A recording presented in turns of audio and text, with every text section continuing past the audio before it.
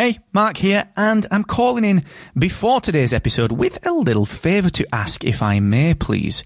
You see, today I'm changing the format of the Podcast Accelerator. I'm trialling a longer form deep dive episode, real specific actionable takeaways, and introducing my recommended podcast tool of the week. Now, the format is ever so slightly different. It is a little bit longer, and during this episode, which is a huge, deep dive, massive piece of free podcast education, during this episode, I'm going to break off for about 90 seconds to recommend a podcasting tool that I think will help you. And at the end, stick around, because there's a new section at the end, which is 3 actionable takeaways that you can implement today based on today's deep dive. So let me know what you think of this new format, please. That's the favour that I'm asking. You can do that on Twitter at Mr. Asquith, and you can get the written version of this over on my Twitter profile as well. Once again, that's at Mr. Asquith, and enjoy this episode of the Podcast Accelerator. When you become a podcaster, it's very rare that you sign on to become a digital marketer or a HR person, or someone that needs to negotiate contracts and deal with sponsors. Heck, barely anyone signs on to become a podcaster in order to become a business person. But very, very often, the second that you start influencing people, you do become something else. You become more than a podcast. You become a brand. You do eventually become someone that transacts with other people. Ergo, you become a business. And so as part of the podcaster's journey, we have to understand things like technical jargon, certain things that crop up probably a little further down the line than many podcasters have got, certainly many new podcasters. But eventually you're going to come across digital terms like bounce rate. And that's one thing that I got an email about last week from a great friend of mine, a super podcaster. And they were saying, Marco, listen, son, I've got this podcast, it's great, and I've got my website, which is great, I really like it, but my bounce rate is high. What can I do about it? So I thought, I'm going to record an episode on this. So today on the Podcast Accelerator, I'm going to talk about 3 ways to quickly lower your podcast website's bounce rate, and also just really tell you a little bit about what bounce rate is. I'm Mark Asquith, host of the Podcast Accelerator and CEO and co-founder of Rebel Base Media, where we make technology platforms for podcasters just like you. We make Captivate.fm the world's only growth-oriented podcast host. So if you're looking for a podcast host that looks like it was built in 2020, that has a support team that treats you like a human being, then maybe you should give it a little whirl for 7 days totally free at Captivate.fm. Also, before we dig into bounce rates, another part of the digital marketing mix for any podcaster worth their salt is, of course, email marketing. And you know that my show is brought to you by Aweber, the email marketing platform of choice for me and the Rebel Base Media team. And Aweber, the team there, Brandon, Chris, Jenna, they help us to generate revenue through our businesses. And you should be doing that as a podcaster. Even if you're thinking to yourself, well, Mark, I'm not interested in making revenue yet. At some point, you will probably want to cover your hosting costs, and you maybe want to make a little bit of brass on that thing as well. So you need to be building your email list. You can do that for free for 30 days with all of the education that you'd expect as well at markasquith.com/Aweber. Right, what the heck is bounce rate? Bounce rate is when someone comes to your website and bounces back off it. Essentially, they'll come in from Google, they'll come in from social referrals, they come in maybe even directly by typing in to your website. But if they don't stay on your website, they bounce off it. So it's when someone comes in, they land and they bounce. Okay, that's the bounce rate. And the goal of the bounce rate is to give you an indication of how you are essentially retaining people, because ultimately, the longer someone is on our website, the more chance that we have of asking them to do something that we want them to do, whether that's listen to our trailer for our podcast, subscribe to our podcast, or whether it's something along the lines of getting on our email list, downloading a lead magnet, or maybe even buying something from us.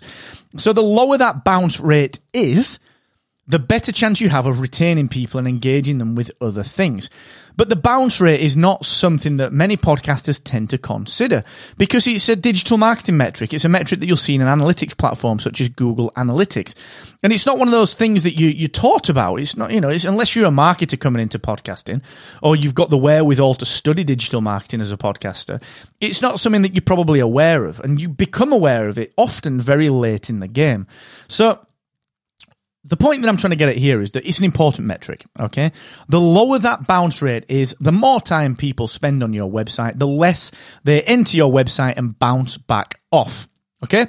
So, 3 ways that you can lower that. And remember, the goal is to get this percentage bounce rate down, okay? If 10% of people bounce off your website versus 50% or 80%, it means you are retaining more people than who are bouncing, coming into your site, seeing something and leaving again, all right? So we want this number to be as low as possible. So what can you do?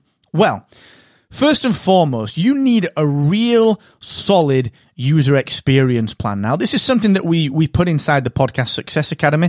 We've got one of these in there that you can use to plan your user experience on your website.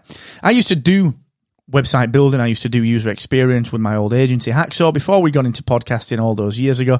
And the biggest single mistake that people make when it comes to their bounce rate and their overall user experience is actually not planning out from their own perspective what they want that user experience to be and what they want the user to do on that website, okay? So if you go to markasquith.com and you click on podcasts, when you land on that page, I want you to do one thing, and that is to listen to my trailer. That's it. Sure, you can listen to other stuff, but I want you to listen to my trailer. That is the goal for that page. And every other page has a goal. So I know that to lower my bounce rate, what I need to do is give people the set of actions, not only that I want, but that they want, all right?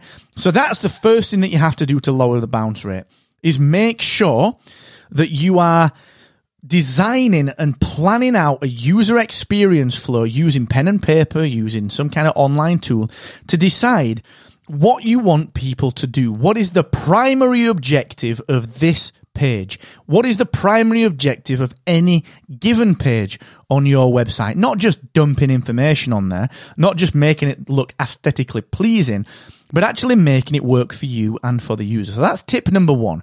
Make sure you have a plan, a user experience journey map, all right? Number 2. Number 2 is a big one, all right? Whilst our digital world exists on screen, and many designers, many people who build websites will say there is no fold, you know, like in a newspaper, above the fold exists. Many people in digital will say, well, there is no physical fold. Well, of course there's no physical fold. All right, we get off your high horse, technical guys. We know there's no fold. However, there is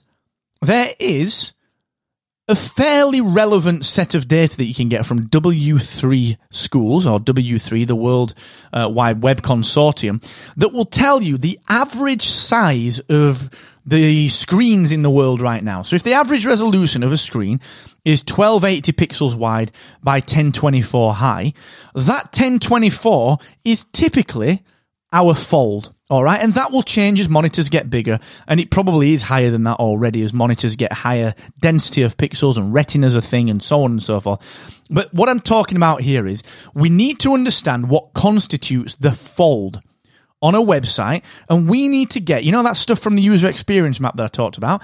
We need to get that stuff above the fold. The one key action, the one key bit of information that will tell people, here's what is on this page, here's why it's good for you based on why you came to this website, here is why you should stay, that has got to be above the fold, all right? Got to be above the fold. So that is tip number 2, plan around that. And I know these are very high-level tips. We'll go into this in more detail in the Podcast Success Academy. We have courses, we've got all sorts of things in there, okay? The third thing that you need to do is make everything legible. Don't be afraid of plenty of white space. Just because there's space on your screen that doesn't have anything in it, it doesn't mean you need to put a picture in there or a logo or have your text sizes too small and have the line height too small. White space is your friend, because if someone lands on your website and sees, wow, this is a lot of information, they're going to bounce. They've got no idea where to look. They've got absolutely no idea why things are so illegible. So what we've got to do is just deliver information in a clear, legible, white space-driven manner. okay? So spacing is your friend, okay? Spacing is your friend. So those 3 tips, whilst they are quite high level, you can implement them today on your website. We do go into this in more depth at podcastsuccessacademy.com. Go and check that out, but we can always dig into this. If you need a hand with it, if you want to go deeper on this, let me know. Email me. You've got my email address, mark@rebelbasemedia.io. As ever, stay safe. Look after your community. Look after your family, those closest to you, and please take heed of what your governments are telling you to do in these uncertain times. If you need anything from me, that's my email address. I just gave it out, mark@rebelbasemedia.io. And please take care of each other and take care of yourself, all right? And until the next time, thank you for joining me. Never forget, the more you expect from yourself, the more you will excel.